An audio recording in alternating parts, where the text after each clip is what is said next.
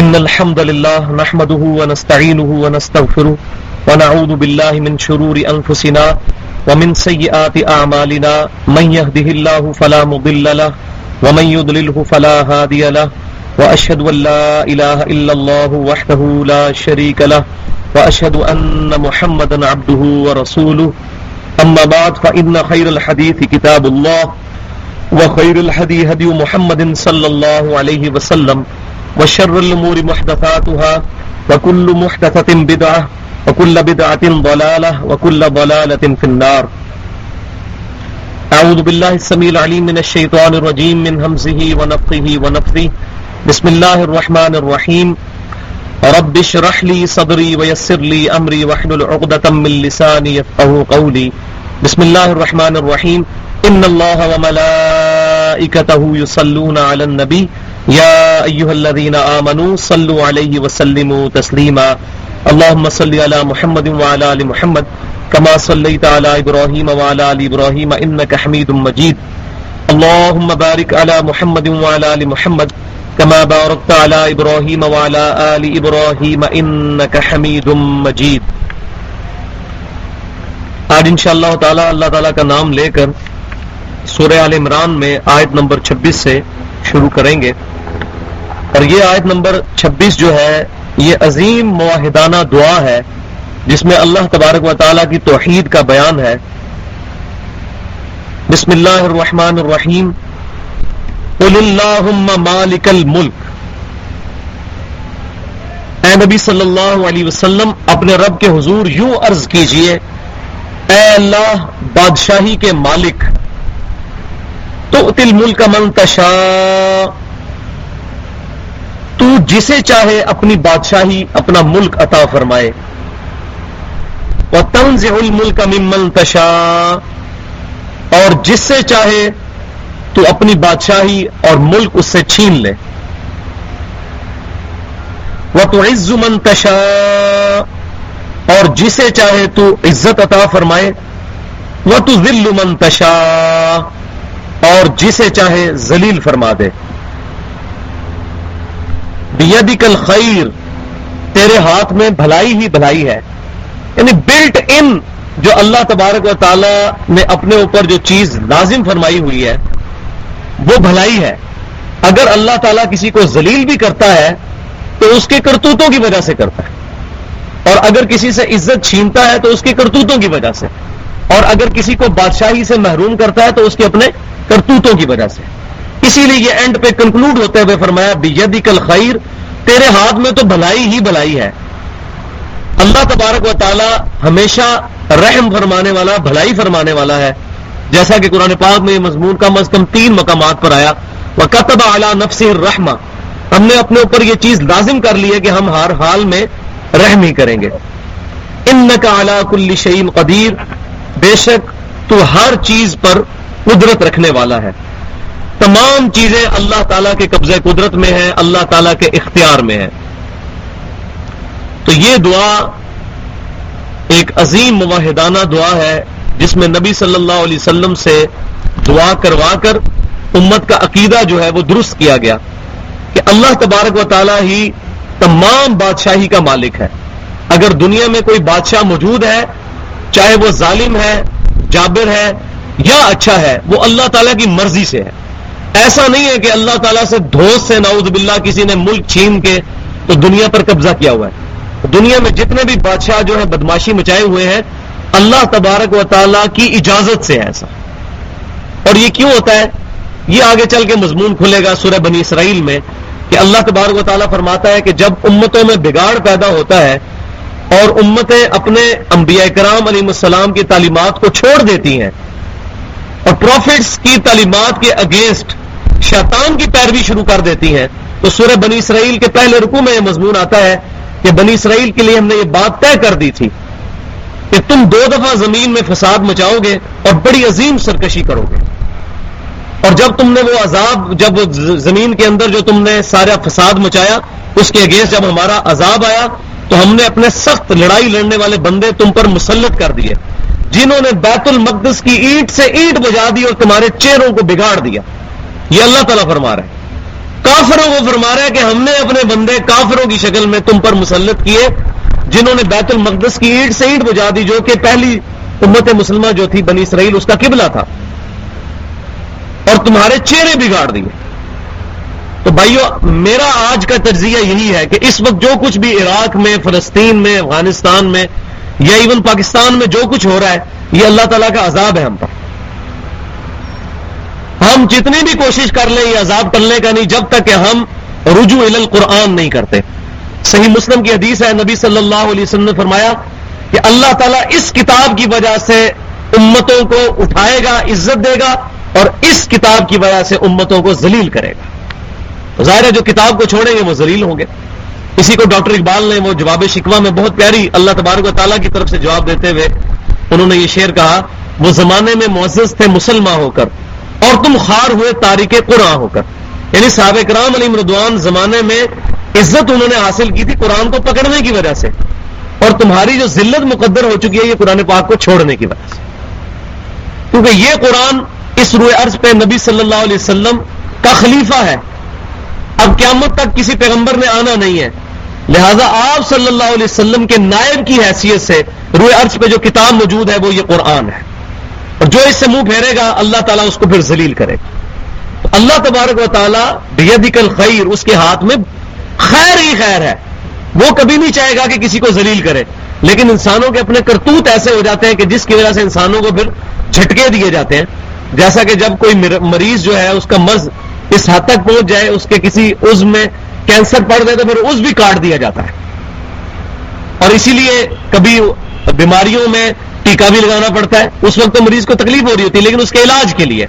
لہذا اس وقت جو امت مسلمہ کی پٹائی ہو رہی ہے بیسیکلی ہمارے اپنے کرتوتوں کی وجہ سے ہے، کہ شاید اس پٹائی کی وجہ سے ہم اللہ کی طرف لوٹ آئیں۔ اور یہ مضمون میں قرآن میں کئی جگہ اللہ تبارک و تعالیٰ نے بیان فرمایا کہ ہم تمہیں تھوڑی سی تکلیف دیں گے، شاید تم ہماری طرف پلٹ آؤ۔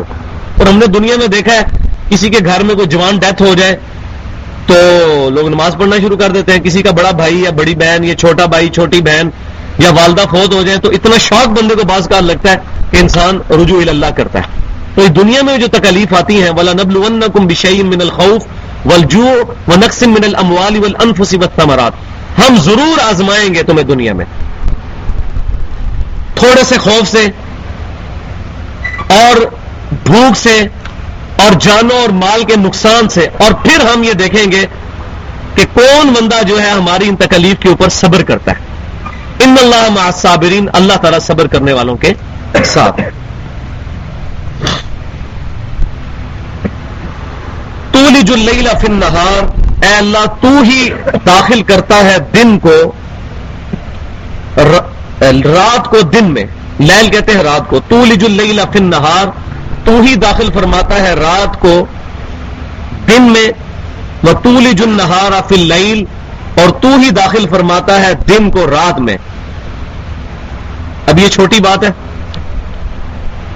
یہ مضمون جا کے آگے کھلے گا سورہ ابراہیم میں کہ اللہ تبارک و تعالیٰ فرماتا ہے کہ بھلا سوچو تو صحیح، اگر ہم قیامت تک کے لیے تم پہ رات ہی قائم کر دیں تو کون ہے اللہ کے علاوہ جو دن لے کر آ سکے، اور اگر تم پر دن ہی مسلط کر دیا جائے تو کون ہے جو تمہارے لیے رات لے آئے کہ تم اس میں آرام کر سکو۔ تو یہ اللہ تبارک و تعالیٰ کی قدرت ہے کہ اس نے زمین کی اورینٹیشن کے اعتبار سے سورج کو اس طریقے سے پلیس کیا ہے کہ سورج بھی حرکت میں ہے، زمین میں بھی حرکت میں ہے، لیکن یہ ایسا زبردست نظام ہے کہ زمین جو ہے وہ 24 گھنٹے کے اندر اپنے محور کے گرد چکر لگاتی ہے، جس کی وجہ سے دن اور رات کا سلسلہ مکمل ہوتا ہے۔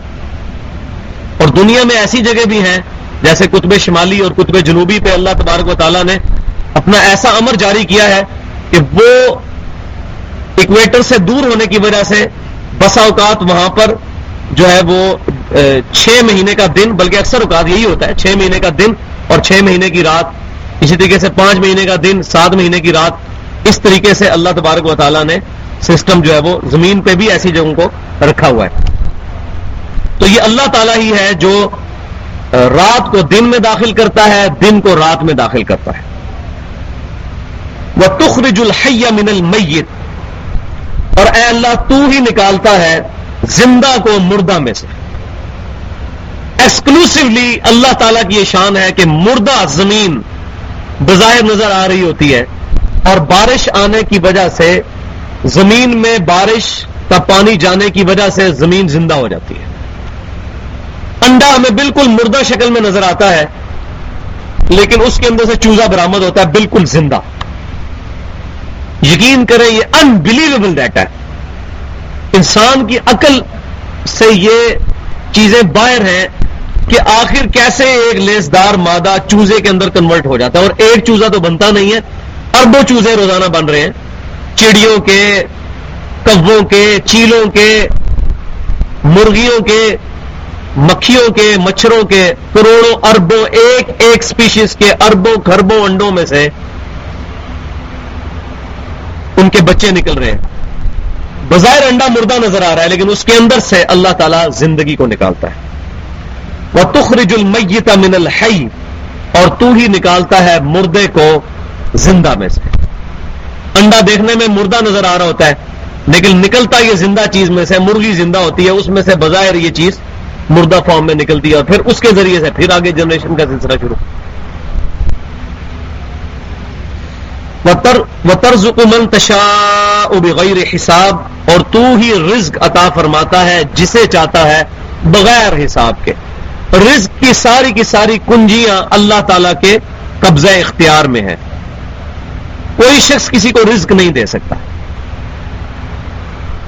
اور اگر اللہ تبارک و تعالیٰ کسی کے لیے یہ حکم فرما دے کہ وہ بغیر رزق کے زندہ رہے تو ایسا بھی ہوتا ہے. آپ دیکھتے ہیں کئی لوگ ہیں جو بستر مرگ پہ 2 مہینے تک پڑے رہتے ہیں, کوئی چیز کھاتے پیتے نہیں ہیں لیکن ان کی سانس چل رہی ہوتی ہے. حالانکہ صحت مند بندہ 2 دن نہ کھائے تو اس کی ہوش نہیں ٹھکانے رہتی. یہ 2005 کے زلزلے کے اندر وہ ایک عورت جو ہے وہ 60-70 دن تک بغیر کھائے پیے زندہ رہی تھی, دیوار کے نیچے آئی ہوئی تھی. تو اللہ تبارک و تعالیٰ جس کے لیے چاہے رزق اس کو عطا فرمائے اور بغیر رزق کے بھی اس کو زندہ رکھ سکتا ہے. فرشتے دیکھیں نا بغیر رزق کے زندہ ہے. حضرت عیسیٰ علیہ السلام پچھلے 2000 سال سے زندہ ہے اور آپ کی لائف بالکل اسٹیگنیشن کنڈیشن میں ہے. 33 سال کی عمر ہے. آج سے 2000 سال پہلے بھی 33 سال تھی تقریباً, آج بھی 33 سال ہے. اللہ تعالیٰ کا امر جاری ہے, بڑھتی ہی نہیں عمر. اور اسی حال میں وہ امت میں اتریں گے قریب قیامت میں. تو یہ اللہ تبارک و تعالیٰ کا کمال ہے کہ کسی بندے کی زندگی اس حالت میں اور اس پر وقت ہی نہیں گزر رہا. 33 سال کی عمر ہے, 33 سال کے ہی ہے وہ, جبکہ اس کے برعکس دنیا میں کتنی جنریشنز آ کے جا چکی ہیں. وَتَرْزُقُ مَن تَشَاءُ بِغَيْرِ حساب, اور رزق عطا فرما دیتا ہے جسے چاہتا ہے بغیر حساب کے. لا يتخذ المؤمنون الكافرين اولیاء من دون المؤمنین, مت بنائیں ایمان والے لوگ کافروں کو اپنا قریبی دوست مومنوں کو چھوڑ کر. اس آیت کے اندر کیٹاگوریکلی یہ چیز مینشن ہوئی ہے کہ مسلمان کو یہ اجازت نہیں کہ وہ جگری دوستی کسی غیر مسلم کے ساتھ کرے, چاہے وہ یہودی ہے, عیسائی ہے, یا اسی طرح ہندو ہے یا بدھسٹ ہے. کوئی بھی کسی بھی اور مذہب کے ماننے والے کے ساتھ جگری دوستی نہیں کی جا سکتی. اس میں بسا اوقات ہمارے لوگ غلو کرتے ہیں, وہ کہتے ہیں بالکل بول چال ہی نہ کی جائے, تو ایسی بات نہیں ہے. اسلام نے کرسچنز یا جیوز یا ہندوؤں کے ساتھ بول چال سے یا رکھ رکھاؤ رکھنے سے منع نہیں فرمایا, جگری دوستی سے منع فرمایا.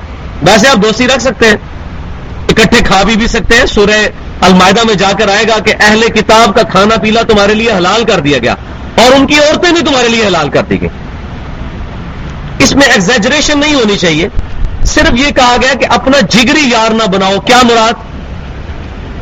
مراد یہ کہ اپنا جو راز کی باتیں ہیں وہ کسی غیر مسلم کو مت بتاؤ. اس لیے ہمارے اٹامک انرجی کے اداروں میں بھی جب لوگ بھرتی ہوتے ہیں تو اس وقت باقاعدہ یہ چیز ایفیڈیوٹ لکھوایا جاتا ہے کہ ان میں سے کوئی قادیانی نہ ہو,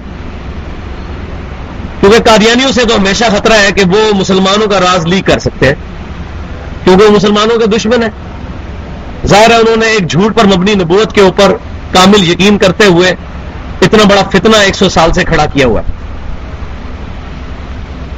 تو وہاں پر یہ چیز کروائی جاتی ہے اور یہ بالکل صحیح چیز ہے. لیکن یہود و نصارہ یا ہندوؤں کے ساتھ میل جول کرنے میں کوئی حرج نہیں ہے. وہ تو کیٹاگوریکل مینشن ہے, سورۃ البقرہ میں ہم پڑھ چکے ہیں. وقولوا للناس حسنا، ہر انسان کے ساتھ حسن سلوک کے ساتھ بات کرو. کوئی بھی انسان ہے، یہ نہیں کہا مسلمان کے ساتھ، ہر انسان کے ساتھ جو بھی اس روئے ارض پہ انسان کی کیٹیگری کے اندر لائی کرتا ہے، ہیومن بینگ ہے، چاہے وہ کرسچن ہے، چاہے وہ جیو ہے، چاہے وہ ہندو ہے، چاہے بدھسٹ ہے، چاہے کوئی بھی ہے، اس کے ساتھ حسن سلوک کے ساتھ معاملہ رکھنا چاہیے. بد اخلاقی پہ نہیں اترنا چاہیے. البتہ جگری دوستی صرف مومنین کے ساتھ ہو سکتی ہے، اہل ایمان کے ساتھ ہو سکتی ہے. تو مت بنائے مومنین کافروں کو اللہ، مومنین کو چھوڑ کر اپنا جگری دوست. وَمَن يَفْعَلْ ذَلِكَ فَلَيْسَ مِنَ اللَّهِ فِي شَيْءٍ، تو جو کوئی بھی پھر یہ عمل کرے گا، یہ فعل کرے گا، تو اللہ کے ہاں اس کا کوئی تعلق نہیں ہوگا. اللہ تعالیٰ اس سے بری ہے جو شخص اس طرح کی حرکت کرے گا کہ غیر مسلموں کو اپنا جگری دوست بنائے، جس طرح کہ آج کے ہمارے حکمرانوں نے ان کو اپنا جگری دوست بنایا ہوا ہے اور مسلمانوں کو مار رہے ہیں اور ان کے ساتھ پکی یاریاں لگائی ہیں، اور جب اپنی پٹائی ہونی شروع ہوئی ہے اب جا کے ہوش آیا کہ ہم کیا کرتے رہے. تو کبھی بھی ہمارے جگری دوست نہیں ہو سکتے. اور یہ وکی لیکس نے تو بالکل ہی پول کھول کے رکھ دی ہیں کہ کیا صورتحال ہوتی رہی، ہم لوگوں نے کن کے ساتھ اپنی، اور بڑے بڑے مولویوں کے چہرے جو ہے وہ بے نقاب ہوئے ہیں جنہوں نے امریکن سے یہ ریکویسٹ کی ہے کہ ہمیں وزیر اعظم بنایا جائے. نام لینے کی ضرورت نہیں، آپ کے سامنے ہے ساری بات. تو آپ دنیا میں اندازہ لگائیں کہ اللہ تعالیٰ نے ان کا پول کھولا ہے. ابھی آخرت میں کتنی داڑھیوں اور پگڑیوں اور کتنے کتنے مفتیوں اور کتنے کتنے بظاہر لوگوں کے بزرگ جو بنے ہوئے ہیں اور دین کے پیشوا بننے والے ہیں، ان کی مٹی پلید ہونے والی ہے. دنیا میں آپ نے دیکھ لیا کتنے مولویوں کا اللہ تعالیٰ نے پردہ اس ذریعے سے کھلوا دیا. یہ کوئی پتہ نہیں ہے کہ دنیا میں کون شخص اللہ کے لیے خالصتاً کام کر رہا ہے اور کون شیطان کے لیے لگا ہوا ہے. اسی لیے کسی کی بھی کوئی بات ہے، چاہے وہ کافر ہو مسلمان ہو، کسی بھی مکتبہ فکر سے ہو، اس کی بات کو دیکھیں کہ بات ٹھیک ہے کہ نہیں، اس بندے کو چھوڑ دیں. غلام احمد قادیانی بھی اہل سنت کا بہت بڑا مناظر تھا، بعد میں گمراہ ہو گیا. تو بات دیکھیں کہ وہ بندہ بات کے ایک شخصیت ہے اس روئے ارض پہ جس کی اللہ تعالیٰ نے گارنٹی دی ہے، وہ امام کائنات سید الاولین والآخرین شفیع المذنبین رحمت للعالمین سیدنا و مولانا امام اعظم محمد رسول اللہ صلی اللہ علیہ وآلہ وسلم کی مبارک ذات ہے. ما ضل صاحبکم وما غوا، نہ تمہارے نبی کبھی بہکے ہیں اور نہ کبھی بہرا چلے ہیں. آپ صلی اللہ علیہ وسلم کے علاوہ اس روئے ارض پہ کوئی اور پرسنالٹی ایسی نہیں اس امت میں جس کے بارے میں ہم 100% شور ہو کہ اس سے غلطی نہیں ہو سکتی. اب یہ بات کہنے کا تو بڑی آسان ہے، لیکن یہی بات پوری زندگی لوگوں کو سمجھ نہیں آتی. داڑھیاں سفید ہو جاتی ہیں، بڑے بڑے مفتی ہوتے ہیں، پوری زندگی یہ بات سمجھ نہیں آتی کہ ہم نے نبی صلی اللہ علیہ وسلم کی بات ماننی ہے. اپنے اپنے بزرگوں کے پیچھے لگے ہوئے اور پھر ان کے کہتے ہیں جی ہم تو بزرگوں کے ساتھ ہیں، چاہے ہمارے بزرگ دوزخ میں جائیں ہم بھی پیچھے دوزخ میں جائیں گے. ممبروں پہ بیٹھ کے یہ باتیں کرتے ہیں. آپ ان کو لاکھ بتائیں کہ آپ کے بزرگوں نے جو لکھا ہے لا الہ الا اللہ اشرف علی تھانوی رسول اللہ، یہ غلط ہے. وہ کہتے ہیں جی آپ بزرگوں کے گستاخ ہیں. تو ہم کہتے ہیں کہ الحمدللہ اگر آپ اس کو گستاخی سمجھ رہے ہیں تو ہمیں اس گستاخی پر فخر ہے کہ ہم کم از کم اپنے نبی صلی اللہ علیہ وسلم کے دفاع میں کھڑے ہیں. کسی اور بندے کو نہ اشرف علی تھانوی رسول اللہ کہلوانے دیں گے اور نہ چشتی رسول اللہ کہلوانے دیں گے. ہم محمد رسول اللہ صلی اللہ علیہ وسلم کو مانتے ہیں، اور کوئی بھی شخص بزرگی کا دعویٰ کرے اور اپنے نام کے کلمے پڑھائے ہم اس کو کوئی بزرگ نہیں مانتے. بزرگ اس کو مانیں گے جو نبی صلی اللہ علیہ وسلم کی تعلیمات ہمیں بتائے گا. اس کے قدموں کی خاک ہماری آنکھوں کا سرما، اس کی جوتیاں ہم اپنے سروں پہ رکھنے کے لیے تیار ہیں. لیکن پہلے وہ بزرگی والی شکل تو اپنی بنائے، اپنے کرتوت تو بزرگی والے کرے. خالی پگڑی پہن لینے سے، داڑھی رکھ لینے سے تو کوئی بزرگ نہیں بن جاتا. آپ بھی ہو سکتا ہے مجھے دیکھ کے سمجھو کہ بہت بڑا بزرگ بیٹھا ہوا ہے، مجھے پتا ہے میرے کیا کرتوت ہے. تو شکلوں پہ نہ جائیں، کسی کی بات پہ جائیں. ریفرنس دیا ہے، صحیح بخاری میں لکھا ہے، دیٹس آل. پھر میں نکل گیا، آپ نکل گیا، آپ نے خود چیک کیا اگر یہ چیز موجود ہے تو آپ نے نبی صلی اللہ علیہ وسلم کی بات ماننی ہے، میری بات نہیں ماننی. اسی لیے یہ بہت اچھی بات ہے جو ہمارے اکثر بزرگ کہتے ہیں بڑے لوگ کہ یہ نہ دیکھو بات کون کر رہا ہے، یہ دیکھو بات کیا کر رہا ہے.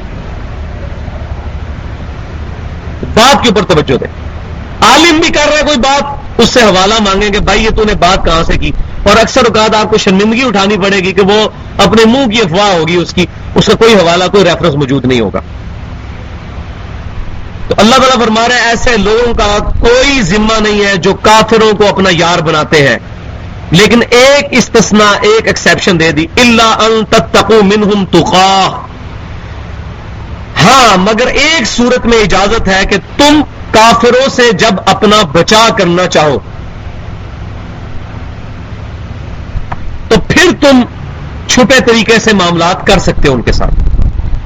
یہ تقاہ کا جو لفظ ہے اسی کو پھر ایگزیجریٹ کر کے اہل تشیع نے تقیہ کا عقیدہ جو ہے وہ گھڑا ہے، اور وہ بھی قرآن پاک سے پکڑتے ہیں، اور روز تو صحیح ہے اس کی موجود ہے، جہاں تک تقیہ کی بات ہے تو وہ صحیح ہے، لیکن اس کو ایگزیجریشن کی حد تک نہیں لے جانا چاہیے۔ تقیہ یہ ہے کہ جب آپ کو زندگی موت کی کشمکش ہو جائے تو یہ صحیح حدیث سے ثابت ہے، نبی صلی اللہ علیہ وسلم نے اس چیز کی اجازت دی ہے، قرآن پاک میں کئی جگہ یہ چیز مینشن ہے کہ جب تمہیں اپنی جان کا خطرہ ہو تو دل پر ایمان رکھتے ہوئے کلمہ کفر بولا جا سکتا ہے اپنی جان بچانے کے لیے، لیکن صرف جان بچانے کے لیے۔ تو کوئی کافر جو ہے وہ کھڑا ہو جائے، جیسے ایک صحابی کے بارے میں آتا ہے صحیح سند کے ساتھ کہ وہ کافر ان کے سر پہ کھڑا ہو گیا، اس نے کہا کہ تم محمد صلی اللہ علیہ وسلم کو گالی دو نہیں تو میں تمہیں قتل کر دوں گا، تو انہوں نے اپنی جان بچانے کے لیے نبی صلی اللہ علیہ وسلم کو گالی دی، اور بعد میں آ کے نبی صلی اللہ علیہ وسلم سے یہ عرض بھی کی، تو اللہ کے نبی صلی اللہ علیہ وسلم نے فرمایا کہ کوئی حرج نہیں ہے اگر تمہارا دل ایمان پر تھا۔ تو اسلام اجازت دیتا ہے اس بات کی۔ تو تقیہ اگر ضرورت پڑ جائے تو تقیہ کرنا جائز ہے، لیکن ہر وقت تقیہ کرنا، ہر وقت اپنا ایمان چھپاتے رہنا، یہ بے ایمانی ہے، یہ ایمان نہیں ہے۔ اور تقیہ کی مثال موجود ہے قرآن پاک میں بھی، اور صحیح بخاری اور مسلم میں موجود ہے۔ حضرت ابراہیم علیہ السلام کے بارے میں 3 ان کی مثالیں موجود ہیں، جن میں سے ایک مثال جو قرآن پاک میں سورۃ الانبیاء کے اندر آئی ہے کہ ابراہیم علیہ السلام نے جب سارے بتوں کو توڑ دیا تو جو سب سے بڑا بت تھا اس کی گردن کے اوپر کلہاڑا رکھ دیا، اور جب آئے وہ تو انہوں نے پوچھا کہ ہمارے بتوں کے ساتھ کس نے یہ کیا ہے؟ تو ابراہیم علیہ السلام نے کہا کہ ان کے بڑے نے کیا ہوگا، اور بڑے سے دل میں کنایا کیا اپنی طرف کہ جو ان سے زیادہ طاقت میں بڑا ہوگا اس نے کیا ہے نا، ان کو توڑ دیا ہے۔ اور ان کو یہ بات سمجھ آئی کہ بڑے بت کا یہ کہہ رہا ہے کیونکہ بڑے بت کے کنارے۔ تو اب ابراہیم علیہ السلام نے بات سچ کی، لیکن اس کو تقیہ کر کے کنائے کے ساتھ توریے کے ساتھ بات کی، ان کو کچھ اور سمجھ آئی۔ اس طریقے سے یہ قرآن پاک میں ابراہیم علیہ السلام کا توریہ کرنا، اس کو توریہ کہتے ہیں۔ نبی صلی اللہ علیہ وسلم بھی کرتے تھے، بخاری و مسلم کی حدیث ہے، نبی صلی اللہ علیہ وسلم نے جب قتال کے لیے جانا ہوتا تھا تو آپ صلی اللہ علیہ وسلم نے اگر مشرق کی طرف جانا ہوتا تھا تو آپ فرماتے تھے ہم مغرب کی طرف جائیں گے، تاکہ کوئی جاسوس بیٹھا ہو تو اس کو بات سمجھ نہ آئے۔ تو یہ قتال کی صورت میں اور جہاد کے اندر اس طریقے سے جاسوسی کرتے ہوئے تمام چیزیں کرنا جائز ہے، لیکن اہل تشیعوں میں یہ مسئلہ آیا کہ انہوں نے اس مسئلے میں غلو کیا، ایگزیجریشن کر کے انہوں نے عام حالت میں بھی تقیہ کے لفظ کو یہاں تک اڈاپٹ کیا کہ انہوں نے کہا کہ سیدنا علی رضی اللہ تعالیٰ عنہ نے جو سیدنا ابوبکر اور عمر کے ہاتھ پر بیعت کی تو یہ تقیہ کیا تھا انہوں نے ڈر کے۔ اللہ میں کہتا ہوں یہ حضرت سیدنا علی رضی اللہ تعالیٰ عنہ کی شان میں سخت گستاخی ہے۔ سیدنا علی شیر خدا ہے، سب سے پہلے اسلام لانے والے سیدنا علی ہیں۔ جامع ترمذی میں حسن صحیح حدیث موجود ہے، زید بن ارقم کہتے ہیں سب سے پہلے سیدنا علی رضی اللہ تعالیٰ عنہ نے نبی صلی اللہ علیہ وسلم کے ہاتھ پر اسلام قبول کیا جب آپ صلی اللہ علیہ وسلم نے اسلام کی دعوت دی۔ اس کے بعد پھر حضرت خدیجہ، پھر زید بن حارث، اور پھر سفر سے واپس آئے ابوبکر صدیق رضی اللہ تعالیٰ تو انہوں نے بھی اسلام قبول کیا۔ یہ 4 بندے ہیں شروع میں اسلام قبول کرنے والے، اور سیدنا علی جو ہے شیر خدا ہے۔ غزوہ خیبر کے موقع پر صحیح بخاری اور مسلم کی متفق علیہ حدیث ہے، نبی صلی اللہ علیہ وسلم فرمایا کل میں اس شخص کے ہاتھ میں جھنڈا دوں گا جو اللہ اور اس کے رسول سے محبت کرتا ہے، اللہ اور اس کے رسول اس سے محبت کرتے ہیں۔ اور پھر سیدنا علی کے ہاتھ پر اللہ تعالیٰ نے غزوہ خیبر جو ہے وہ اس میں فتح عطا فرمائی، جو کئی دنوں سے مسلمانوں کو وہ قلعے کے اندر نہیں داخل ہو سکتے تھے۔ تو نبی صلی اللہ علیہ وسلم نے ان کو شیر خدا فرمایا، جو اللہ کا شیر ہو وہ کیسے تقیہ کر سکتا ہے؟ اور نبی صلی اللہ علیہ وسلم نے اگر ان کو اپنا وصی بنایا ہوتا وہ ابوبکر اور عمر رضی اللہ عنہما سے چھین کے خلافت حاصل کر لیتے، لیکن ایسا نہیں تھا، یہ سب جھوٹ ہے۔ سیدنا ابوبکر صدیق کے ساتھ بھی مشیر خاص رہے، سیدنا عمر کے ساتھ بھی مشیر خاص رہے، اور جب 6 رکنی کمیٹی بنی، صحیح بخاری میں آتا ہے سیدنا عمر نے بنائی اپنی وفات سے پہلے، اس میں بھی سیدنا علی شامل تھے، اور سب سے پہلے حضرت عثمان غنی رضی اللہ تعالیٰ کے ہاتھ پہ سیدنا علی نے بیعت کی۔ پھر ہم ان سے الزامی بات کرتے ہیں، پھر حضرت حسین نے کیوں نہیں تقیہ کیا؟ اگر تقیہ ہی کرنا ہوتا تو حضرت حسین نے کیوں شہادت نوش کر لی؟ ان کو بھی چاہیے تھا تقیہ کر لیتے اپنے باپ اور اپنے بڑے بھائی سیدنا حسن کی طرح، نعوذ باللہ۔ یہ سب کا سب جھوٹ ہے۔ تو سیدنا حسن رضی اللہ تعالیٰ نے سیدنا امیر معاویہ رضی اللہ تعالیٰ کے ہاتھ پر بیعت کی. اس کی پریڈکشن پہلے ہی موجود تھی صحیح بخاری میں کہ نبی صلی اللہ علیہ وسلم نے حضرت حسن کو اٹھایا ہوا تھا اپنی گود میں, چھوٹی سی عمر کے تھے, اور خطبہ دیتے ہوئے آپ نے فرمایا یہ میرا بیٹا سید ہے, اس کی وجہ سے اللہ تعالیٰ مسلمانوں کے 2 گروہوں میں صلح کروائے گا. اور امام بخاری رحمۃ اللہ علیہ اس کو نبی صلی اللہ علیہ وسلم کے معجزات والے چیپٹر میں لے کے آئے کہ حضور صلی اللہ علیہ وسلم نے 40 سال پہلے جو پیشن گوئی فرمائی تھی وہ بیان ہی اسی طرح پوری ہوئی. اور سیدنا حسن نے امیر معاویہ رضی اللہ تعالیٰ کے ہاتھ پر بیعت کر کے جو ہے وہ اپنے بھی خلافت ان کے سپرد کر دی. تو یہ کہتے ہیں تقیہ کیا. تقیہ کہاں سے؟ اگر یہ تقیہ ہے تو سیدنا حسین کو بھی تقیہ کرنا چاہیے تھا اس خبیث کے ہاتھ پہ, یزید کے, لیکن نہیں کیا. اس کا کیا مطلب ہے کہ سیدنا معاویہ رضی اللہ تعالیٰ کو وہ صحیح سمجھتے تھے اور یزید کو صحیح نہیں سمجھتے تھے, ورنہ اگر اس کو بھی صحیح سمجھتے ہوتے تو اس کو بھی پروسیڈ کرتے آگے اس طریقے سے. لہذا یہ جو تقاہ کا لفظ ہے اسی سے تقیہ کا لفظ نکالا ہے انہوں نے, تو اس کی اصل موجود ہے. آپ کو یہ آج بات سمجھ آئی کہ اصل موجود ہے, لیکن وہ سرکمسٹانسز کے اندر ہے. ہر وقت توریہ اور تقیہ کرنے کی اجازت نہیں ہے. وَيُحَذِّرُكُمُ اللَّهُ نَفْسَهُ, اور اللہ تعالیٰ اپنی ذات سے تمہیں ڈراتا ہے, اپنی ذات کے غضب سے کہ باز آ جاؤ. وَإِلَى اللَّهِ الْمَصِيرُ, اور سب سے بڑی تلوار تمہارے سر پہ یہ لٹک رہی ہے کہ تمہیں مر کے اپنے رب کے حضور جانا ہے. جب یہ کنسپٹ ہوگا تو آپ کا قبلہ صحیح رہے گا, میرا قبلہ صحیح رہے گا اس وقت تک جب میرے سر پہ یہ تلوار لٹک رہی ہو کہ وَإِلَى اللَّهِ الْمَصِيرُ, کہ مجھے مر کر اپنے رب کے حضور پیش ہونا ہے. پھر انشاءاللہ تعالیٰ کبھی بھی انسان برائی کی طرف انٹینشنلی مائل نہیں ہو سکتا. کبھی نفس کی سستی کی وجہ سے ہو جائے الگ بات, اور اگر اللہ کی طرف رجوع کر دے اللہ تعالیٰ معاف فرمانے والا ہے, لیکن انٹینشنلی پوری ول کے ساتھ انسان برائی کی طرف مائل نہیں ہو سکتا اور نہ نمازوں کو ضائع کر سکتا ہے اگر اس کا یہ کنسپٹ ہو. اور پھر یہ مضمون مزید کھل رہا ہے. قُلْ إِن تُخْفُوا مَا فِي صُدُورِكُمْ أَوْ تُبْدُوهُ يَعْلَمْهُ اللَّهُ, اے محبوب صلی اللہ علیہ وسلم تم فرماؤ, ان سے ارشاد فرما دو, ان تخفوا ما فی صدورکم, جو کچھ بھی تم اپنے سینوں میں چھپاتے ہو, او تبدوہ, یا ظاہر کرتے ہو اسے, یعلمہ اللہ, اللہ تعالیٰ اسے جانتا ہے. اللہ سے کوئی بات چھپی نہیں ہے. جب اللہ کے حضور جاؤ گے تم دل کے اندر بھی کوئی برائی ہوگی اللہ تعالیٰ تو بتا دے گا. اللہ تعالیٰ ان فرشتوں کے لکھی ہوئی چیزوں کا محتاج نہیں ہے. فرشتے تو ویسے بھی ظاہری اعمال کو کاپی کرتے ہیں. اگر کسی شخص نے ریاکاری کے ساتھ کوئی عمل کیا تو فرشتے تو اس کو 10/10 ہی لکھ رہے ہیں, ان کو تو نہیں پتا کہ اس کے دل میں کیا ہے. اللہ تعالیٰ اس کو 0 سے ملٹیپلائی کر دے گا قیامت والے دن. کئی حدیث آتی ہیں صحیح مسلم کے اندر, ایک سخی لایا جائے گا, ایک شہید اور ایک عالم لایا جائے گا, اس کی اتنی نیکیاں ہوں گی, لیکن اللہ تعالیٰ اس کو 0 سے ضرب دے دے گا کہ تم نے سب کچھ اس لیے کیا کہ لوگ تجھے اچھا کہیں. تو ریاکاری دل کی کیفیت ہے. ہم کسی مسلمان کلمہ گو اہل قبلہ کو یہ نہیں کہتے ریاکار ہے, کسی نے تسبیح پکڑی ہوئی آدمی ہم کہہ رہی ہے دکھلاوا کر رہا ہے, ہم نہیں کہہ سکتے, اللہ کے سپرد. اسی طریقے سے کوئی بندہ بڑے خوشی خوشی نماز پڑھتا ہے, ہم نہیں کہہ سکتے دکھلاوے کے لیے کر رہے ہیں. کسی نے پگڑی باندھی ہوئی ہے, داڑھی رکھی ہے, یہ شلوار ٹخنوں سے اوپر کی ہے, اسی پہ ہم حکم نہیں لگا سکتے, اللہ کے سپرد ہے, ہم اس نے نہیں رکھیں گے. وَيَعْلَمُ مَا فِي السَّمَاوَاتِ وَمَا فِي الْأَرْضِ, اور اللہ کا علم کتنا کامل ہے کہ اللہ تعالیٰ جانتا ہے جو کچھ آسمانوں میں ہے, جو کچھ زمین کے اندر ہے, ہر چیز اللہ تعالیٰ کے علم میں ہے. واللہ علی کل شیء قدیر, اور اللہ تعالیٰ ہر چیز پر قادر ہے. اور یہ مضمون آگے چل کے کھلے گا سورۃ الانعام میں, اپنے کلائمیکس کو, ایپیکس کو پہنچے گا, جہاں اللہ تعالیٰ فرماتا ہے کہ اللہ تعالیٰ ہی جانتا ہے ہر خشکی کو اور ہر تری کو, اور زمین کی گہرائیوں میں کوئی دانہ نہیں پھوٹتا مگر اللہ کے علم سے, اور زمین میں اور سمندروں میں درختوں سے کوئی پتا نہیں گرتا مگر اللہ کے علم سے. اور اللہ کا علم اتنا کامل ہے کہ اللہ نے یہ ساری چیزیں پہلے ہی لوح محفوظ میں لکھ لی ہیں. اندازہ کریں, ہمارے صرف زمین میں جہلم کے اندر ہی ایک کونے میں اربوں بیجوں میں سے چیزیں نکل رہی ہیں. اللہ تعالیٰ ہمارے علم میں ہے جب بھی کوئی دانہ پھوٹتا ہے.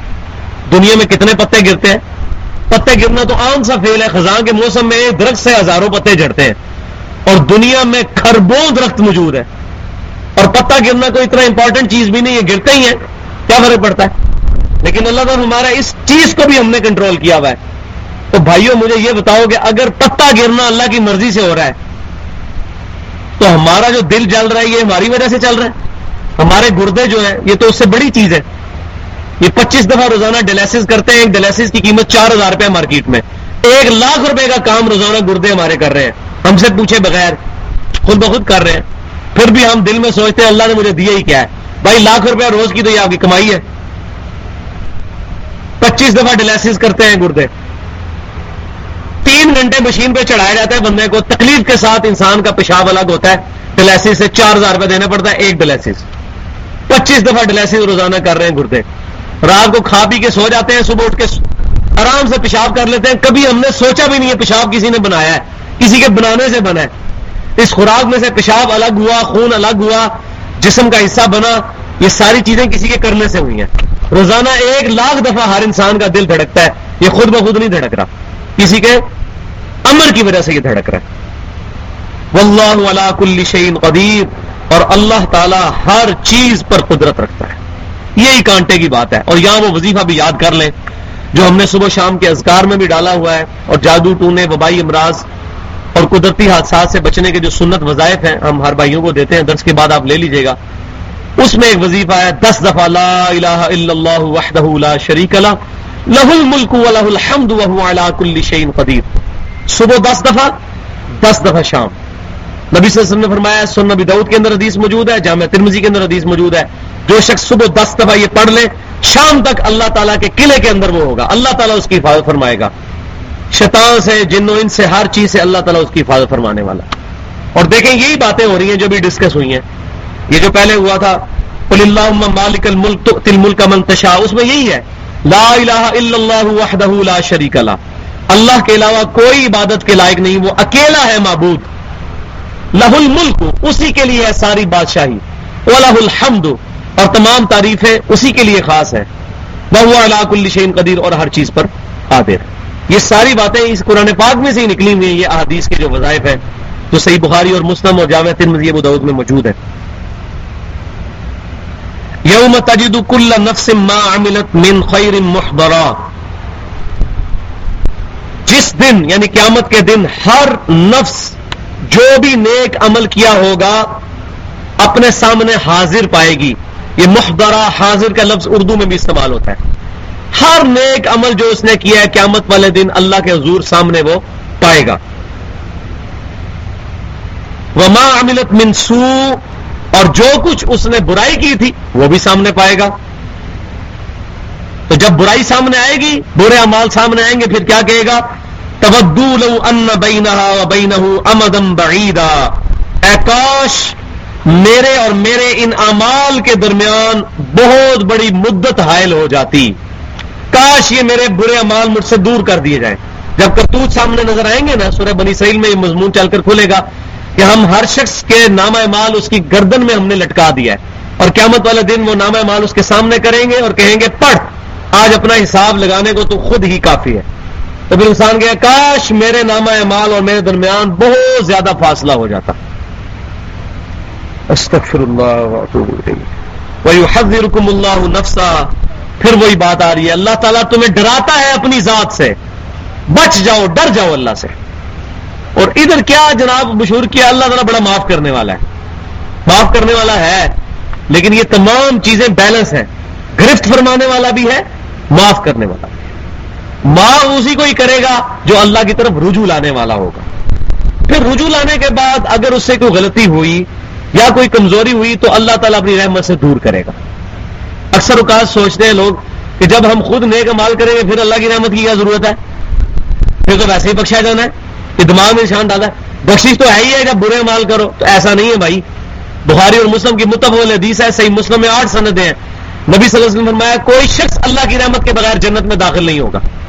ایک صحابی نے بڑی جرت کر کے عرض کیا اللہ کے نبی صلی اللہ علیہ وسلم آپ بھی؟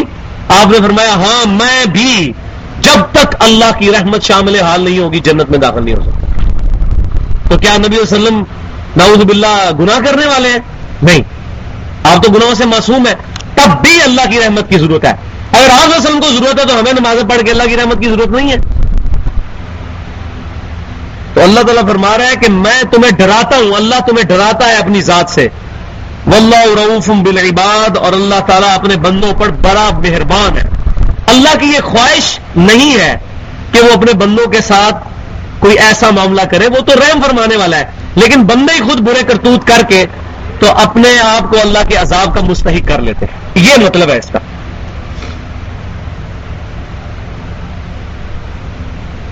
اب وہ آیت آ رہی ہے کہ اس پہ اگر میں گفتگو کروں تو آج کی باقی ساری گفتگو اسی پہ ہو سکتی ہے. اس وقت امت کا سب سے بڑا مسئلہ یہی ہے. قل ان کنتم تحبون اللہ فاتبعونی یحببکم اللہ. اے محبوب صلی اللہ علیہ وسلم، آپ اعلان فرما دیجئے اس بات کا کہ اگر تم اللہ سے محبت کرتے ہو، فاتبعونی یحببکم اللہ، تو پھر میری یعنی نبی صلی اللہ علیہ وسلم کی اتباع کرو، پھر اللہ تم سے محبت کرے گا. ویغفر لکم ذنوبکم، اور ایسی محبت کرے گا کہ تمہارے گناہوں کو بھی معاف کر دے گا. واللہ غفور رحیم، اور اللہ تعالی کوئی شک ہی نہیں اس بات میں، بخشنے والا نہایت مہربان ہے. لیکن کس کے لیے ہے؟ جو نبی صلی اللہ علیہ وسلم کی اتباع کرے گا. جو نبی صلی اللہ علیہ وسلم کی مخالفت کرے گا اس کے لیے کوئی نہیں ہے، اس کی تو شامت ہوگی قیامت والے دن. تو اس آیت کے اندر بیسیکلی تو اللہ تبارک و تعالیٰ نے جیوز کا رد کیا. یہ مضمون سورۃ النساء میں جا کے کھلے گا کہ جیوز یہ کہتے تھے، یہودی، کہ ہم اللہ سے محبت کرتے ہیں، کیا ہوا اگر محمد کو نہیں مانتے صلی اللہ علیہ وسلم؟ ان کو ماننا کوئی ضروری ہے؟ ہم تو اللہ کے بڑے لاڈلے، بڑے چہیتے ہیں. پھر اللہ تبارک و تعالیٰ نے سورۃ النساء میں چل کر 6 سپارے کہ پہلے صفحے پر بھی میں نے پہلے بھی 5-6-10 پہلے بھی وہ آیات ریپیٹ کی تھی کہ اللہ تبارک و تعالیٰ نے وہ مضمون کھول کر بیان فرمایا کہ جو لوگ اللہ اور اس کے رسولوں میں فرق کرتے ہیں، کہ ہم اللہ کو مانیں گے رسولوں کو نہیں مانیں گے، یا ایک رسول کو مانیں گے دوسرے کو رسول نہیں مانیں گے، اللہ کا فرماتا ہے یہ کٹر کافر ہے جو کہتے ہیں ہم اللہ کو مانیں گے رسول کو نہیں مانیں گے. اور یہاں بھی وہ مضمون بیان ہو رہا ہے کہ اے محبوب صلی اللہ علیہ وسلم تم فرماؤ کہ اگر تم اللہ سے محبت کرتے ہو فاتبعونی، پھر میری اتباع کرو. نبی صلی اللہ علیہ وسلم کی اتباع ہی کرائیٹیریا ہے، کسوٹی ہے اللہ تعالی کی محبت کا.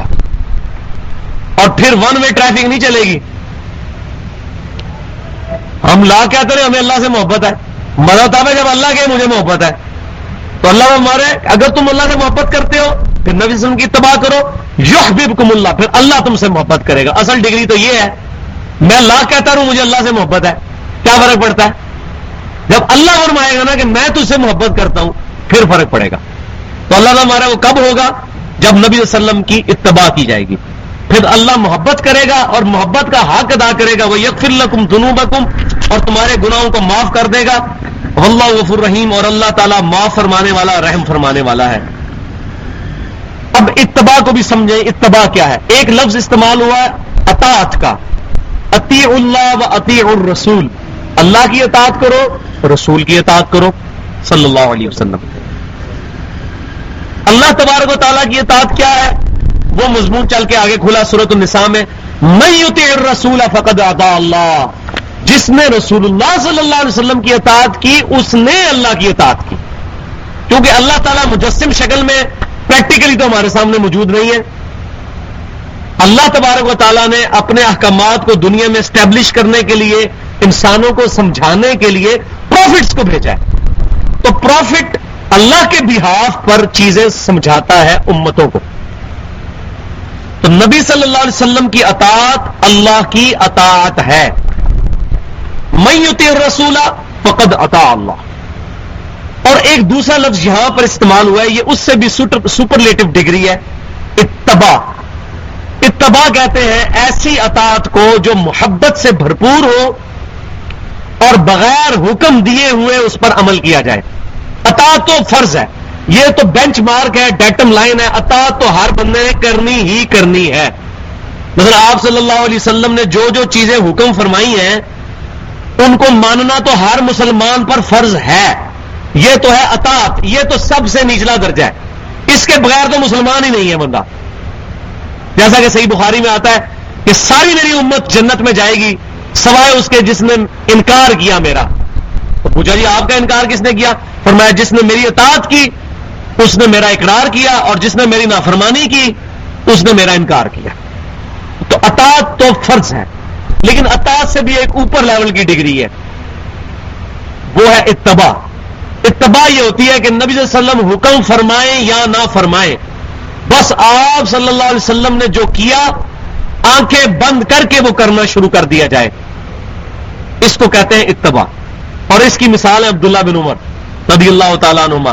صحیح بخاری اٹھائیں، سفر حج کے دوران جب اکیلے حج پہ نکلے نبی صلی اللہ علیہ وسلم کی وفات کے بعد، تو آپ صلی اللہ علیہ وسلم نبی صلی اللہ علیہ وسلم کے بعد 63 سال زندہ رہے ہیں عبداللہ بن عمر، 74 ہجری میں فوت ہوئے ہیں، اور ہر سال حج کرتے تھے۔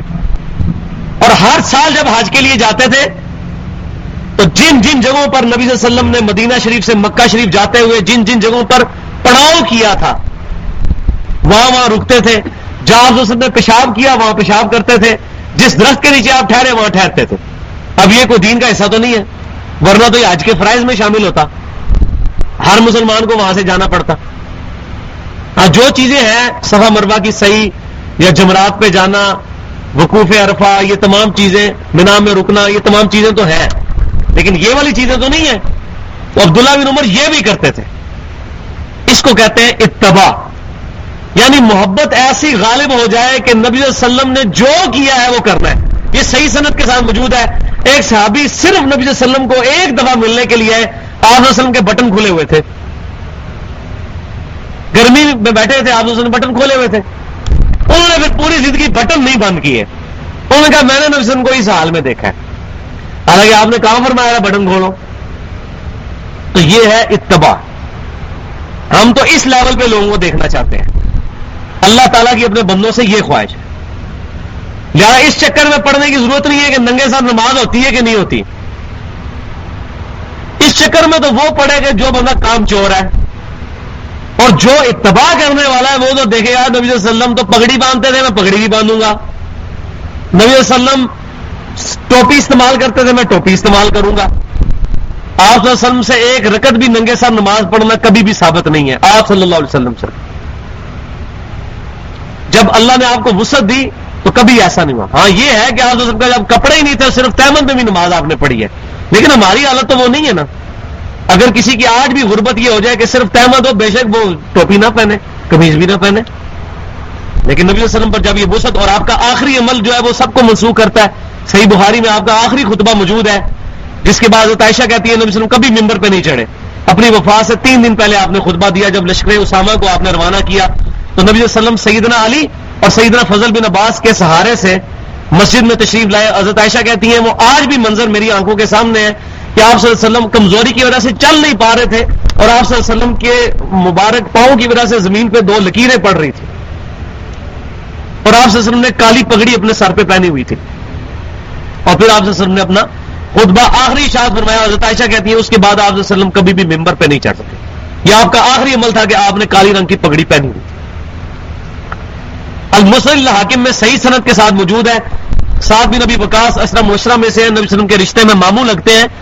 آپ صلی اللہ علیہ وسلم کے سامنے سعد بن ابی وقاص آئے، انہوں نے سفید پگڑی پہنی ہوئی تھی، تو انہوں نے شملہ نہیں چھوڑا ہوا تھا، یہ جو شملہ اس کو کہتے ہیں یہ میں نے ادھر چھوڑا ہوا جو، تو شملہ انہوں نے نہیں چھوڑا ہوا تھا، تو نبی صلی اللہ علیہ وآلہ وسلم نے پگڑی کھول کے وہ سفید پگڑی اپنے ہاتھوں سے ان کو باندھی، پھر آپ صلی اللہ علیہ وسلم نے 4 انگلی کے برابر شملہ ان کا چھوڑا اور فرمایا ساتھ اس طرح پگڑی باندھا کرو، بڑی خوبصورت لگتی ہے۔ تو یہ آپ صلی اللہ علیہ وسلم کی تربیت تھی نا، آپ نے اپنے مبارک ہاتھوں سے سفید کلر کی پگڑی سعد بن ابی وقاص اشرف مبشرہ کو باندھی۔ تو یہ آپ صلی اللہ علیہ وسلم کی اتباع۔ تو آج تو بھائی جی لالے پڑے ہوئے ہیں اطاعت کے بھی، اور لوگ جو ہے نبی صلی اللہ علیہ وسلم سے رشتہ توڑ کے اپنے مولویوں اپنے بزرگوں کے ساتھ جوڑ رہے ہیں، فلانے کے پیچھے لگ جاؤ، فلانے کے پیچھے لگ جاؤ، فلانے کا جب یہ نہیں ہو جائے گا اس وقت تک تمہارا یہ نہیں ہوگا۔ کتنا ظلم ہے۔ اور صحیح بخاری میں حدیث ہے، امام کائنات صلی اللہ علیہ وسلم نے فرمایا محمد فرق بین الناس، محمد صلی اللہ علیہ وسلم حق اور باطل میں فرق ہے۔ اور آج نبی صلی اللہ علیہ وسلم کو جو ہے وہ سائڈ پہ کر کے تو بیچ میں لا کے بزرگ کھڑے کر دیے ہوئے ہیں، اور جی یہ بھی تو وہی بتاتے ہیں جو نبی صلی اللہ علیہ وسلم بتاتے ہیں، اور جب بتایا جائے کہ نبی صلی اللہ علیہ وسلم تو کچھ اور فرما کے گئے ہیں اور آپ کے بزرگ کچھ اور کہہ کے گئے ہیں، حدیثیں بھی دکھا دی جائیں کہ بخاری میں نماز کا طریقہ یہ لکھا ہے، پھر الٹا کہنے اتنے بڑے بزرگ پاگل تھے، پھر بزرگوں کو ڈیفینڈ کرنے پہ آ جاتے ہیں۔ یہ کتنا بڑا ظلم ہے.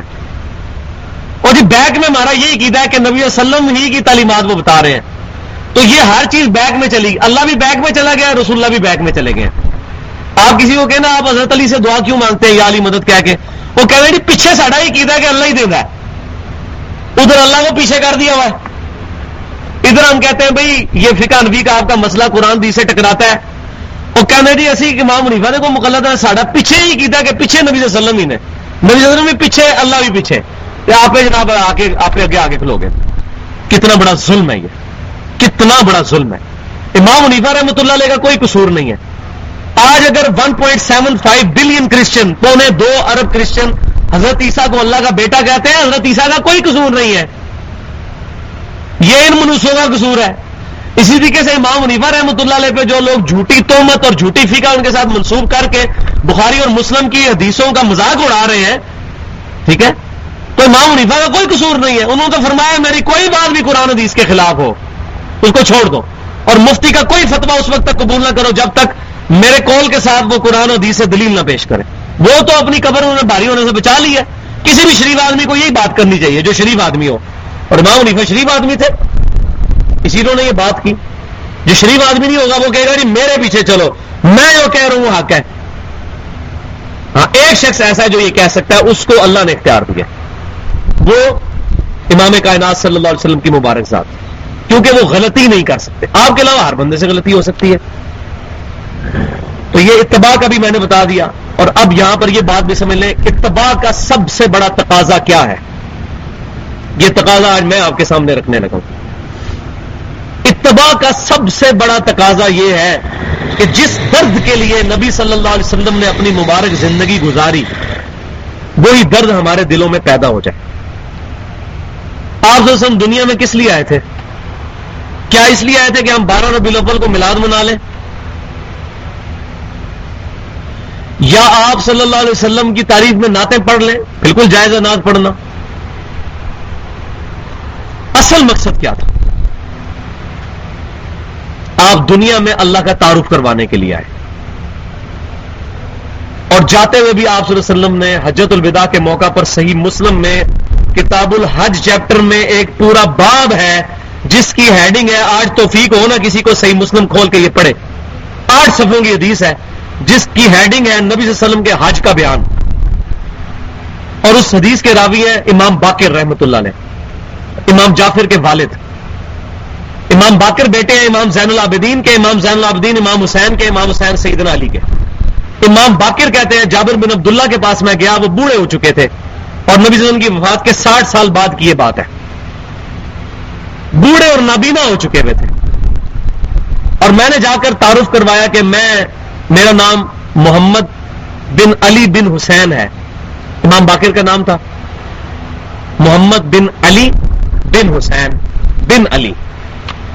علی بن حسین امام زین العابدین کا نام ہے, ان کے بیٹے تھے.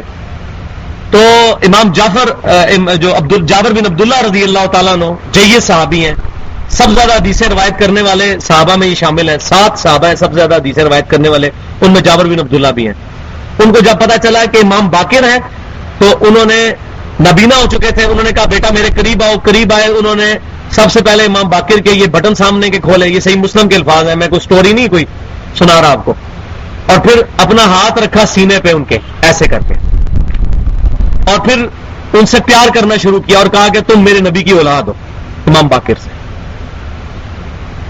پھر انہوں نے کہا چچا جان یہ بتائیے کہ آپ نبی وسلم کی صحبت میں اتنا عرصہ رہے ہیں, مجھے نبی وسلم کی کوئی باتیں سنائیں. پھر انہوں نے حدیث شروع کی ہے, اتنی لمبی حدیث, ایسا نقشہ کھینچا ہے کہ بندہ اس زمانے میں پہنچ جاتا ہے. اس میں انہوں نے نبی وسلم کے حج کا بھی بیان کیا. پھر حج کے موقع پہ جو آپ نے حجۃ الوداع پہ خطبہ دیا ہے وہ صحیح مسلم میں موجود ہے.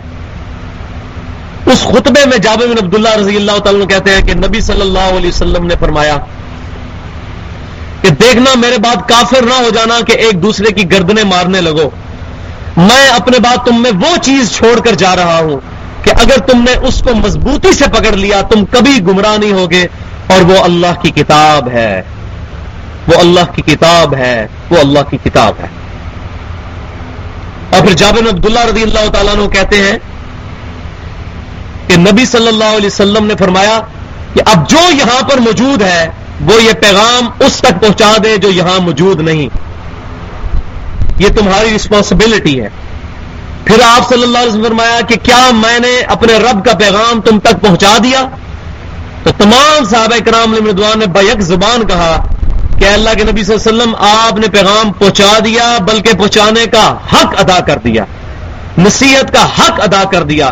پھر آپ صلی اللہ علیہ وسلم نے آسمان کی طرف یوں شہادت کی انگلی بلند کی، اور آپ نے ایک دفعہ اوپر بلند کی اور پھر نیچے، اور فرمایا اے اللہ گواہ رہنا. 3 دفعہ آپ نے یوں کیا، اے اللہ گواہ رہنا، اے اللہ گواہ رہنا، اے اللہ گواہ رہنا. یہ لوگ مان رہے ہیں کہ میں نے تیری دعوت پہنچا دی. اور پھر آپ نے فرمایا اب تمہاری رسپانسبلٹی ہے یہ بات پہنچانا. تو ہم نبی صلی اللہ علیہ وسلم کی بہاف پہ ہماری رسپانسبلٹی ہے کہ ہر انسان تک جو اس روئے عرض پہ موجود ہے اس دعوت کو پہنچانے کی کوشش کریں. لیکن ہم تو اپنے محلے میں، اپنے گھر میں اپنے ماں باپ کو دعوت نہیں دے سک رہے، حق بات نہیں بلند کر سک رہے. لوگ کیا کہیں گے؟ الحمدللہ ہمارے ریسرچ پیپرز ریٹن فارم میں آ چکے ہیں، کھیر پکی پکائی تیار ہے، صرف یہ کسی کو پڑھنے کے لیے دینی ہے. رسول اللہ علیہ وسلم کی آخری وصیتیں، امام الانبیاء کی دعوت قرآن، اور اب 10 کمانڈمنٹس بھی چھپ کے آ چکی ہیں. تورات، انجیل اور قرآن کی تعلیمات کا مجموعہ ہے. سورہ بنی اسرائیل کی آیت نمبر 23 سے لے کے 39 تک 17 آیات میں 10 کمانڈمنٹس ہیں جو آپ کرسچنس کو بھی دے سکتے ہیں. میں ابھی کل بیٹھا تھا، کرسچن کو میں نے بٹھا کے میں نے کہا 10 کمانڈمنٹ سناؤ، اس کو زبانی یاد تھی، مسلمان کو نہیں یاد، اس نے زبانی سنا دی 10 کمانڈمنٹس. ہمیں پتہ ہی، ہمارے مولوی کو بھی نہیں پتا 10 کمانڈمنٹس ہے کیا، بلا ہے. یہ 10 احکام شرع کیا ہے؟ تورات، انجیل اور قرآن میں جو آئے ہیں ہم نے ریٹن فارم میں کر دیے. اپنے ہمسایوں کو دیں، کم از کم 5 یہ کاپیاں لے کے آج اٹھیں، اپنے قریبی ہمسایوں اور دوستوں کو دیں، پھر ان کو دے کے پوچھیں کہ بھائی پڑھا ہے کہ نہیں پڑھا. اسی پہ منہج بھی لکھا ہوا ہے کہ فرقہ واریت سے بچ کر ہمیں یہ تمام کامیں کرنے ہیں. نبی صلی اللہ علیہ وسلم نے کہیں یہ دعوت نہیں دی حجۃ الوداع کے موقع پر کہ میرے بعد تم بریلوی ہو جانا، دیوبندی ہو جانا، وہابی ہو جانا، کچھ بھی نہیں. شیعہ ہو جانا، مسلمان، مسلم. وَلَا تَمُوتُنَّ إِلَّا وَأَنْتُمْ مُسْلِمُونَ. دیکھنا تمہیں موت نہ آئے مگر اس حال میں کہ تم اللہ تعالیٰ کے فرما بردار ہونا. تو یہ نبی صلی اللہ علیہ وسلم کی اتباع اور اطاعت کا سب سے بڑا تقاضا ہے. یہاں پر میں ایک وہ آیت بھی بیان کروں جس کو مس کنسیپشن کے اعتبار سے پیش کیا جاتا ہے، وہ بڑی ضروری ہے، میں آج پیش کروں. یہاں پہ سورۃ النساء کی آیت نمبر 59 ہے. یا ایھا الذین آمنوا اطیعوا اللہ و اطیعوا الرسول. اے ایمان والو، اللہ کی اطاعت کرو اور رسول صلی اللہ علیہ وسلم کی اطاعت کرو. وَأُولِي الْأَمْرِ مِنْكُمْ. اور اس کی بھی کرو جو تم میں حکمران بنایا جائے.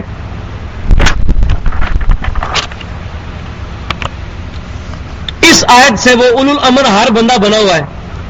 وہ کہتے ہیں جی امام حنیفہ وہ اولو الامر ہے، کوئی کہتا ہے جی ہمارے جو فلانے بزرگ جو چشتیہ سلسلے کے یہ اولو الامر ہے، لہذا وہ اگر کلمہ پڑھوا دے لا الہ الا اللہ چشتی رسول اللہ تو پڑھ لینا چاہیے، کیونکہ اللہ نے فرمایا اللہ کی بھی اطاعت کرو، رسول کو بھی، اولو الامر کی بھی. تو یہ بات سمجھ رہے ہیں اولو الامر منکم کا کیا مطلب ہے؟ امر کہتے ہیں حکم کو. اولو الامر منکم کا مطلب ہے جو تم میں سے حکم والا ہو، یعنی جس کا حکم چلتا ہو اس کی بھی اطاعت کرو. لیکن اس کی اطاعت ایبسولوٹ نہیں ہے. اس آیت میں غور کریں. یا ایھا الذین آمنوا، اے ایمان والو، اطیعوا اللہ، اللہ کی اطاعت کرو، واطیعوا الرسول، اور رسول کی اطاعت کرو.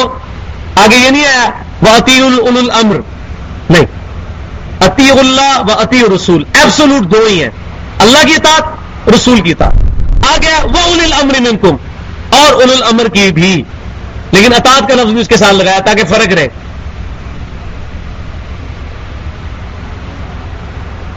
اور پھر اوپن لائسنس نہیں، خلیفۃ المسلمین کی اطاعت واجب ہے لیکن اوپن لائسنس نہیں ہے، اختلاف کر سکتے ہیں. ساتھ ہی فرما دیا اسی آیت میں فَإِن تَنَازَعْتُمْ فِي شَيْءٍ، اگر تمہارا جھگڑا ہو جائے آپس میں، فَرُدُّوا إِلَى اللَّهِ وَالرَّسُولِ، تو اپنے جھگڑے کو پلٹاؤ اللہ اور اس کے رسول کی طرف. اب اولو الامر کا نام ہی بیچ میں نکال دیا، لیکن ادھر بھی مولویوں نے خود گھسایا ہوا ہے. یہ تقلید واجب ہے،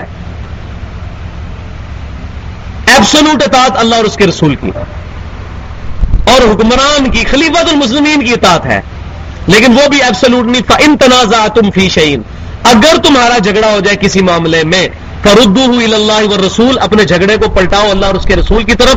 ان کنتم تؤمنون باللہ والیوم الآخر، اگر تم اللہ پر اور یوم آخرت پر ایمان رکھتے ہو تو. یہ بےمان کو نہیں کہا جا رہا، بےمان نہیں اللہ رسول سے فیصلہ کرے گا. بےمان کبھی بھی بخاری مسلم کھول کے نہیں دیکھے گا نماز میں کیا طریقہ کیا لکھا ہوا ہے. وہ نہ بےمان مولوی کھولنے دے گا اور نہ اس کا ماننے والا کھولنے دے گا، کیونکہ وہ تلا ہوا بےمانی پہ. ایمانداری ہوگی تو کھول کے کہا لاؤ جی بخاری پڑھو کیا لکھا ہے، ہم مانتے ہیں صحیح حدیث کو. ان کنتم تؤمنون باللہ والیوم الآخر، اگر تم ایمان رکھتے ہو اللہ پر اور یوم آخرت پر. ذالک خیر، اسی میں تمہاری خیریت ہے. واحسن تأویلا، اور یہی اسی کا انجام اچھا ہونے والا ہے. کیا اچھا ہونے والا ہے؟ کہ جب جھگڑا ہو اللہ رسول سے فیصلہ کراؤ. تو اولو الامر کی اطاعت ایبسولوٹ نہیں ہے، ریلیٹو ہے. وہ ہر حکمران کی ہے. اور صحابہ کرام میں کئی جھگڑے ہوتے تھے، پھر حدیث سے فیصلہ کیا جاتا تھا. مثال کے طور پر صحیح بخاری اور مسلم میں آتا ہے جب سیدنا عمر رضی اللہ تعالیٰ عنہ شام کی طرف گئے تو وہاں پتا چلا کہ وبا پھیل چکی ہے طاعون کی. تو حضرت عمر نے کہا ہم وہاں نہیں جائیں گے. صحابہ کرام نے کہا اے امیر المومنین یہ کیا آپ اللہ کی تقدیر سے بھاگ رہے ہیں؟ اگر آپ کو یہ یقین ہے کہ موت آنی ہے تو پھر وہاں جانے سے طاعون کا مرض آپ پہ اثر نہیں کر سکتا. اگر موت نہیں وہاں لکھی اور اگر لکھی یہاں بھی طاعون آ جائے گا. تو حضرت عمر نے یہ نہیں فرمایا کہ مجھے لازم پکڑ لو، میں خلیفہ راشد ہوں، میں جو بات کر رہا ہوں صحیح ہے. تو جھگڑا ہو گیا حضرت عمر کے ساتھ. دیکھیں امیر المؤمنین، جامعہ ترمذی میں صحیح حدیث ہے، میرے بعد کوئی نبی ہوتا تو سیدنا عمر ہوتے. اور سنن ابی داؤد ترمذی میں حدیث ہے علیکم بسنتی وسنت الخلفاء الراشدین المہدیین، تم پر میری سنت اور میرے خلفاء راشدین کی سنت لازم ہے. لیکن صحابہ کرام کو حدیثیں پتہ تھی، اس کے باوجود ان کو پتا تھا کہ کب سنت لازم ہے، جب خلیفہ راشد کا اجتہاد قرآن سنت کے مطابق ہو. انہوں نے کہا امیر المومنین ہم آپ کی بات اس طرح نہیں مانیں گے. پھر حضرت عمر نے میٹنگ کال کی تو بلایا گیا صحابہ کرام کو جو سینئر صحابہ تھے کہ آپ میں سے کسی کو کوئی حدیث پتہ ہے طاعون کے مرض کے بارے میں؟ تو عبد الرحمن بن عوف نے کہا اشرف مشرف میں سے کہ امیر المومنین میرے علم میں ہے کہ نبی صلی اللہ علیہ وسلم سے میں نے یہ بات خود سنی ہے کہ جب سنو کہ کہیں پر طاعون کا مرض پھیل چکا ہے تو وہاں نہ جاؤ، اور جو وہاں کے رہنے والے ہیں وہ باہر نہ نکلے. تو حضرت عمر فاروق رضی اللہ تعالیٰ کا اللہ تیرا شکر ہے کہ میرا اجتہاد حدیث کے مطابق ہو گیا، میں نے جو فیصلہ کیا تھا حدیث کے مطابق. لیکن صحابہ نے بات مانی نہیں جب تک حدیث نہیں آئی. یہی فرق ہے آج کے مسلمان میں اور صحابہ کرام علیہم رضوان میں. اسی لیے ان کی تعریف آج ہم کرتے ہیں. یہ ایک جھلک میں نے آپ کو دکھائی. صحیح بخاری اور مسلم کی متفق علیہ حدیث ہے حضرت عثمان غنی رضی اللہ تعالیٰ عنہ نے اپنے زمانے میں حج تمتع پہ پابندی لگا دی کہ ایک ہی سفر میں تمتع یعنی جمع نہیں کیا جا سکتا عمرے اور حج کو. ان کی انٹینشن پیچھے یہ تھی کہ لوگ ایک ہی سفر میں آ کے عمرہ کرتے ہیں، پھر احرام کھول کے پھر تھوڑے دنوں بعد حج کرتے ہیں اور پھر چلے جاتے ہیں. پورا سال خانہ کعبہ ویران رہتا ہے. تو اگر کسی نے آنا حج کے لیے آیا عمرے کے لیے آنا دوبارہ سے آیا تاکہ پورا سال رونق رہے. آج والا معاملہ تو نہیں تھا نا ایئر فلائٹس، جہاں پاکستان سے ہی تقریباً 4-5 لاکھ بندہ ہر سال صرف عمرے کے لیے جاتا ہے. اس وقت یہ صورتحال نہیں تھی. تو سیدنا علی نے خط لکھا حضرت عثمان غنی امیر المومنین کو. صحیح مسلم میں خط موجود ہے، صحیح بخاری میں موجود ہے، اور کہا کہ اے امیر المومنین میں آپ کی وجہ سے نبی صلی اللہ علیہ وسلم کی سنت کو نہیں چھوڑ سکتا، میں حج تمتع ہی کروں گا. سیدنا علی نے لانے جو حق بلند کر دیا. حضرت عثمان غنی رضی اللہ تعالیٰ کو رجوع کرنا پڑا. اور اسی سے ملتا جلتا واقعہ جامعہ ترمذی میں بھی موجود ہے کہ عبداللہ بن عمر رضی اللہ تعالیٰ عنہ نے جب سیدنا عمر نے پابندی لگائی حج تمتع کے اوپر تو عبداللہ بن عمر نے کہا، ایک شخص نے آگے کہا کہ آپ کے والد تو حج تمتع سے روکتے ہیں اور آپ کہتے ہیں حج تمتع کرو. تو حضرت عبداللہ بن عمر رضی اللہ تعالیٰ نے اس کو ڈانٹا اور فرمایا کہ کسی معاملے میں رسول اللہ کوئی بات ارشاد فرمائے اور میرے والد اس کی مخالفت کریں تو رسول اللہ کی بات مانی جائے گی یا میرے باپ عمر کی بات مانی جائے گی؟